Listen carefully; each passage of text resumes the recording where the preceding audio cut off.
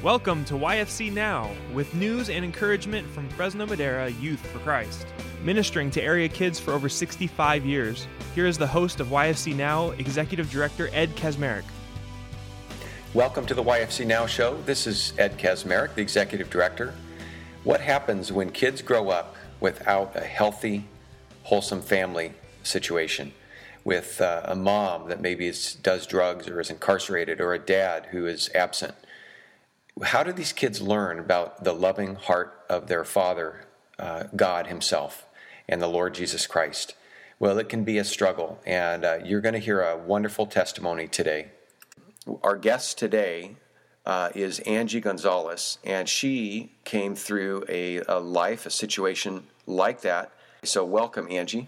Hi, thank you for having me. Well, thanks for coming. I really appreciate it. Angie, I know that you told me that you've shared your story before, but we're going to hear it today. First time you've probably been on the radio, right? Yeah, it's the first time. Well, it's just you and me here, so we're just going to chat about your story. Now, I know that first of all, let's go back to the start of your story. Tell me a little bit about your growing up, and then we're going to talk about your relationship with your mom. You told me a little bit about, but tell me how you grew up. Growing up, my father was an alcoholic, and my mom, she was like, when I was little, she was wonderful to me. When I was little, and she always did my hairs in little ponytails and dressed me up real cute. But something just had changed within her, I guess. I don't know exactly what happened, but she turned to methamphetamine, and soon after that, it's like my world just started crashing in. Because when I seen her doing that, I said, "Well, you know what, Mom? I'm gonna do methamphetamine too, so I could show you what it's like to see a loved one cave in." And about how old were you when she first started doing meth? I believe I was about 10. Okay. I was 10, and I did meth when I was 11. Oh boy. Okay. And so we ended up doing it together. And we ended up smoking meth together, which I know she really regrets that a lot. And she asks me sometimes not to talk about it. But for me, it's like, I feel the reason why I've been through what I've been through is because I have a purpose.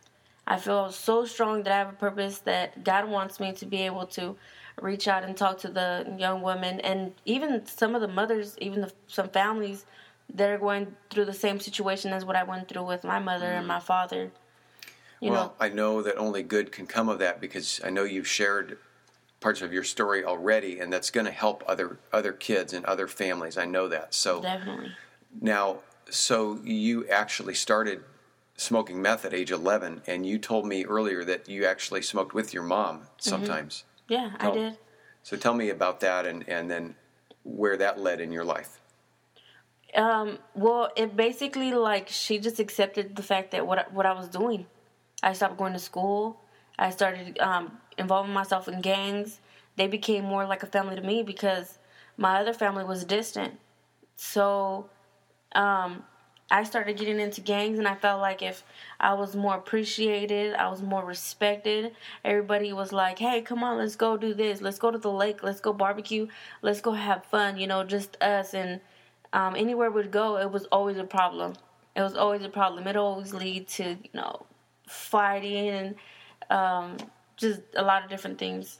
So, Angie, that's something we hear a lot about when young people get involved in gangs is they don't have anything to cling to at home. There's nobody loving them and caring for them at home. And so they see these people out there and they want to be a part of a family. So their hunger, it's that void they're looking to fill. They're looking to fill it with whatever family they can find. Isn't that right? That's right. A lot of them won't admit it, but it's true. That's the reason why. Because if you go to your gang, and then they see that usually what happened with me is that every time something started up and I would see one of my fellow gang members getting into a fight or getting into an argument, it's like a spark in me. I used to say, "You know what, come on, let's go." They were like family to me, so I'd jump in and say, "Hey, whatever you're going through, we're going to go through it together." I see. Wow, and I've heard of just the bond that can be there where you support one another, and I understand that. Now, where did being involved in gangs, now you're 11, 12, 13, now what happened in your life? Well, it was just like I said, just a spiral just going down. I had my high points and my low points where my mom, she started accepting the fact that I was gangbanging, and she was accepting the lifestyle that I was living. So I would have parties over at the house. People would come over. The people that, a lot of my best good friends, they started passing away. And because I was on drugs, my mind was just losing it. I remember one day waking up thinking, is my mind ever going to be the same? Am I ever going to be the same? I felt like my mind was so polluted I wasn't going to be able to think right. And how old were you when that was happening? I was about 15. Okay, just 15 years old. Mm-hmm. I know for a lot of us listening to this today, that seems like such a shock that just a 15-year-old is dealing with such heavy things. And you said that some of your friends were dying. Without naming names, how were they dying? Were they involved in... shootouts? Okay. Shootouts, fights, going to the club, and encountering other members from a different gang, and then, things would just go sour. Well, I went to school, too. I went to high school, and it just made it worse, because when I was out there, it was like so many people were drawn to me because they seen that I wasn't scared. I wouldn't back down from anything. So they were drawn to me, I feel. And my mom always called me a leader. She said, Angie, you're a leader. Whether it's good or bad, somebody's going to follow you. So when I would go, it felt like I started joining more people. It was like recruiting more people. And my mom would tell me, Angie, you can't go to school anymore. You're just getting too many people in trouble. So I didn't listen to her. And eventually, I ended up having a little riot at school. And then I got kicked out, so I wasn't allowed to go back. And so I didn't go back to school. And my mom and life at home wasn't going good. So I would run away sometimes. I don't want to be around her. She would have boyfriends that I didn't like, and I just would leave home. We never connected, and I felt like it was her fault, the reason why I was going through what I was going through. She never encouraged me to go to school, never encouraged me to get it right, to get my mind, to let go of all the stuff that I was feeling, of resentment. My mom and my dad, I felt like if they didn't love me, my dad, he always would listen to whatever his girlfriend would say. If I were to go over, it would be on a time limit, even before I got into the gangs. So I felt like they didn't care enough for me to be able to help me out or care about what I was going through, or to listen to what I was feeling. And you see that, and I still see that to this day. There's a lot of people that when you go walk down the streets, or especially in the neighborhoods that are troubled, you walk down the street and you can see kids roaming around by themselves, 9, 5, 7 years old, and they're looking for other people to say, hey, I see you, I recognize you, how's your day, or somebody so they can have a friend or someone to talk to in a positive way. And you don't really see that. Some people just kind of ignore it still. It still happens. Let me ask you this, Angie, because that's so important, just that the need that kids have for love in their lives and an adult to speak into their lives. When was the time, can you think of the time when someone first stepped into your life and encouraged you? Where was it? Was that in juvenile hall, or was it did you? Oh, yeah. Once it started getting really bad, I ended up meeting Charlene. And you were in juvenile hall? Yeah, I was in juvenile hall. And so those who have listened to this show know that Charlene is one of our staff at Youth for Christ. Yeah. Okay. I met Charlene, and she was just so, oh my goodness, so wonderful to me. Like, all the memories that I can think of are just so beautiful. She ended up coming in.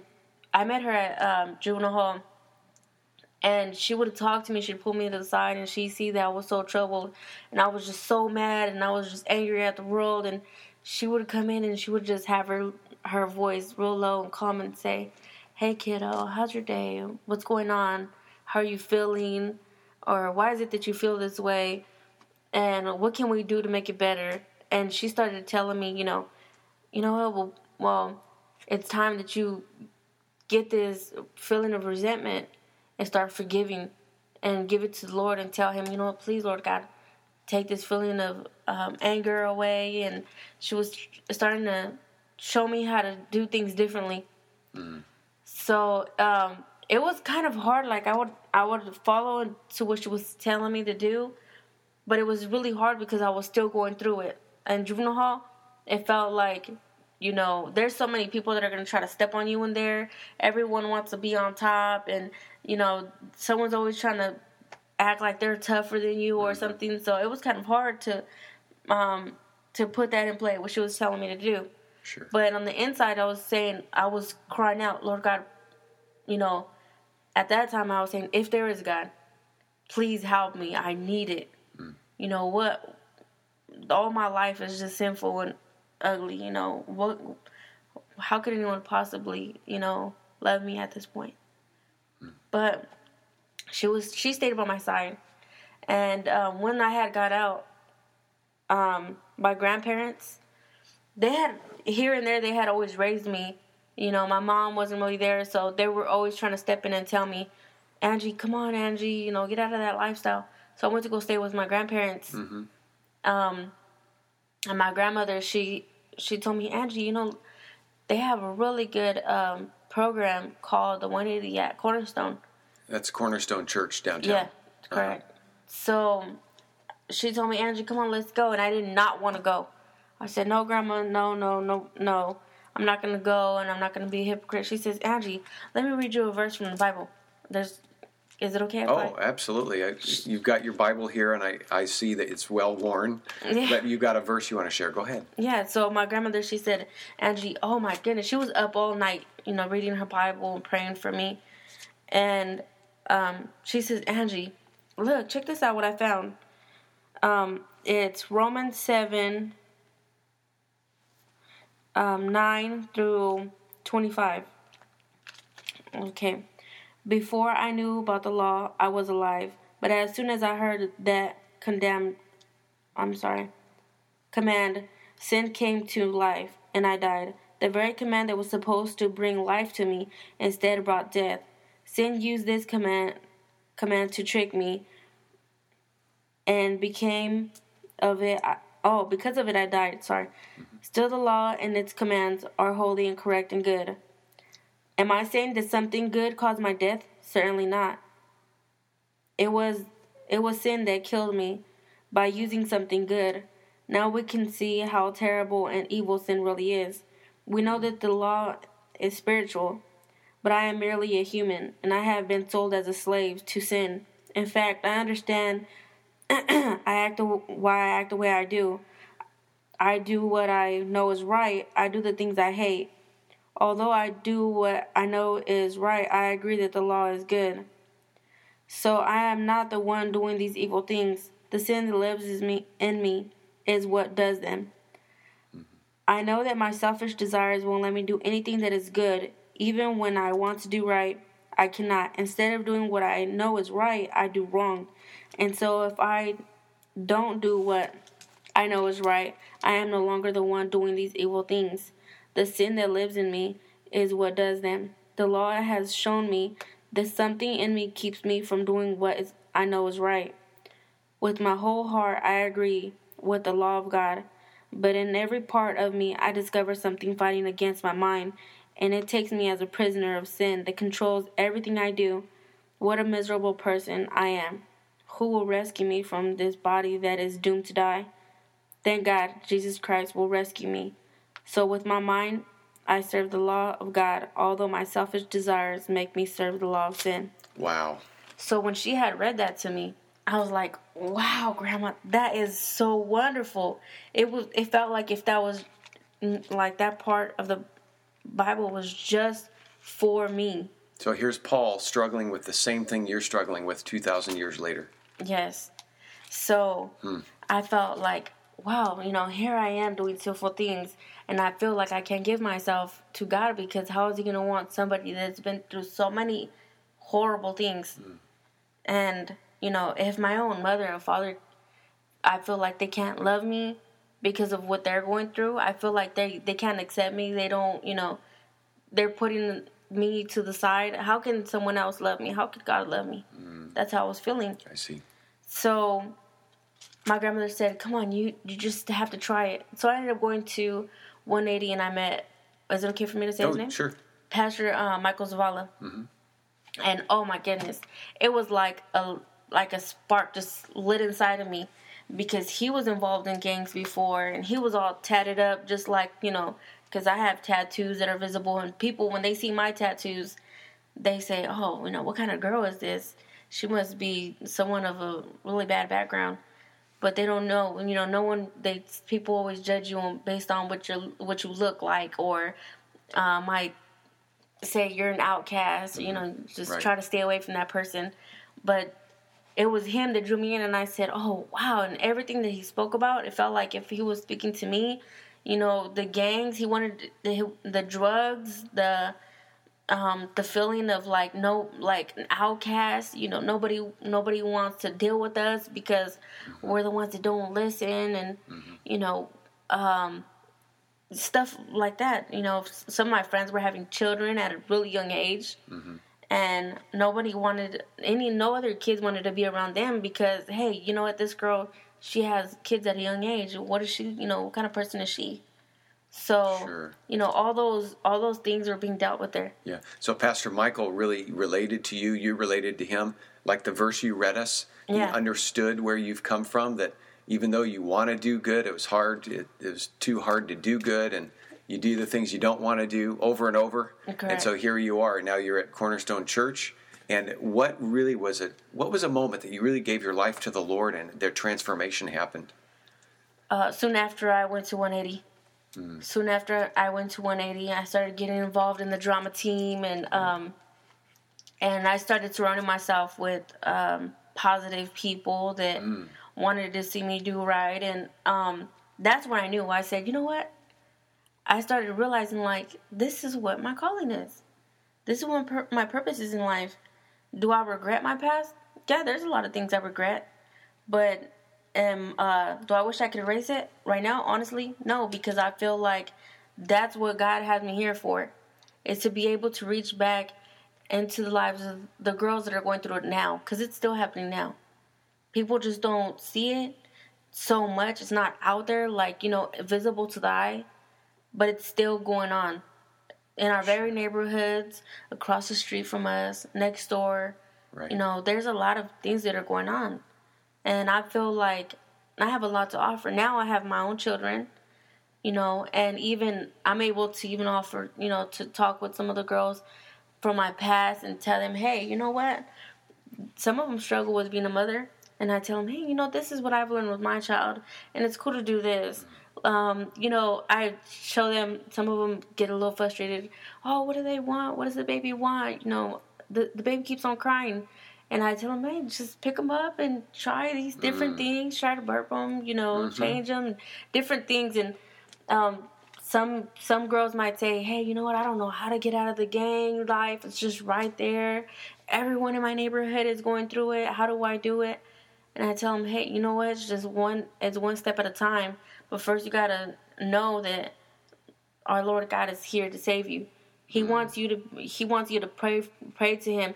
It's like, I feel like we have to make a stronger step now and be like, you know what, Lord God, this is what's going on. Let's recognize what's going on and take a step forward and say, you know what, now is the time to start forgiving and to reach out to like-minded people that are saying, hey, you know what, this is the situation, what's going on right now. We need to reach out to each other and hold on. Don't give up. So, Angie, your mom said that you're a leader, and I see that too. How old are you now? 23. 23. Okay, yeah. So you're a young leader. You've gone through a lot, even as a 15, 16, as a teenager. You went through so much. You've been through stuff with your family. It's not everything is healed, as you've told me.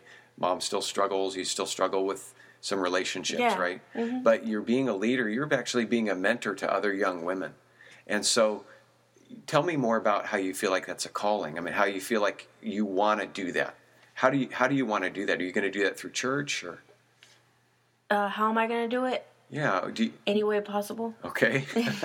Any way possible. And you're doing that in your neighborhood. Even if it's reaching out to the people in my neighborhood, if it's going to the juvenile hall, if it's coming onto your radio show. Sure. You know, maybe sometimes whenever you could have me. Mm-hmm. If it's however That's I can great. do it, wherever I'm needed, definitely. That's really You great. know. You mentioned that you talk to girls in your neighborhood and whatnot, and earlier you mentioned to me that even though you are not, you don't consider yourself a gang member, it doesn't work that way. That when you're in a gang, the gang kind of always considers you a gang member. Isn't that right? So that's kind of some of the baggage that you're going to have to carry, or the load that you're going to have to carry because of your past life. Definitely. Just tell me about that and how you want to go forward from here in your life. Well, yeah. So, for instance, like Facebook, I have some of my friends from my past on my Facebook, and they've seen the different things that I've gone through because they, you know, with Facebook, you're able to watch what people are going through in their life. Some of them kind of look at me and they're like, hey, you know what? How are you doing this? How is it that, you know, you're taking everything that happened back then with us and you're starting to open up and talk to these different gang members that we didn't talk to before? And why is it that you're talking to these people? You shouldn't be talking to these people. Or some of them are accepting of it. But the way I see it is that That's not the most important that's thing. not the most important thing right now. What's important is reaching out to them. You know, for me, it's reaching out to them and telling them that, hey, you don't have to be in a gang to be able to prove yourself or anything like that. We all have a purpose in life. That's what I feel. We all have a purpose in life, whether it's to be, you know, go through the gang and you have something else to offer. And, you know, I feel like eventually, you just wait and see. I'm going to have a gang. I'm going to have my gang back. But they're going to be all from different colors, or whether it be blue bandana, red bandana, but we're going to be serving for Christ. Okay, so everyone feels, a lot of these gang members feel, oh, why would God want me? Well, it's because he don't keep a track of sins. And, you know, like my pastor said, Pastor Phil Ski from On Ramps Church, he says, God don't keep a track of your sins. He don't say, hey, you know what? You did this the other day, so I'm going to hold you to it. No, it's once you give yourself to the Lord, a lot of people feel you have to be straight right on. It's something that's a work in progress. You know, you have to just know that it's going to be a brighter day, and not everything is going to be wonderful. Not everyone is going to be nice to you just because you're serving the Lord. You know, so I wanted to share this really quick. It's Psalms 130, verse 1 through 5. From the sea of troubles I call to you, Lord. Won't you please listen as I beg for mercy? If you keep records of our sins, no one could last long, but you forgive us, and so we will worship you. With all my heart I am waiting, Lord, for you. I trust your promises. I wait for you more eagerly than a soldier on ground duty waits for the dawn. So I just thought that was really cool. He don't keep record of your sins. Right. And he just wants you to serve him. That's beautiful. Angie, we have come to the end of our time. I just so appreciate the scripture that you've shared and your testimony. And I know there's more to talk about, but you know what? You've given a story that's really important for people to hear. And I want to thank you for coming in today. Thank you for having me. You bet. Can I pray for you real quick? Yeah, definitely. Okay. Let's do this. Lord, I just want to thank you for Angie. The road that you've brought her through is amazing. It's a valley of the shadows of death that you walked her through. And here she is today, ready and eager to serve you. And I pray that you use her mightily, especially in the lives of other young women, as she shares her testimony and shares the Word of God. Thank you for her. In Jesus' name, amen. Amen. So thank you, Angie. Thank you. Thank you for having me. Well, ladies and gentlemen, I hope this testimony has been an inspiration to you as we see God doing work in the lives of our youth, of our teens. And thank you for your support. Thanks for praying for Youth for Christ. God bless. Bye-bye. You've been listening to YFC Now. Contact us with your comments and questions at 237-4741. Visit us on Facebook or on the web at yfcnow.org. Thanks for listening, and thanks for supporting our youth.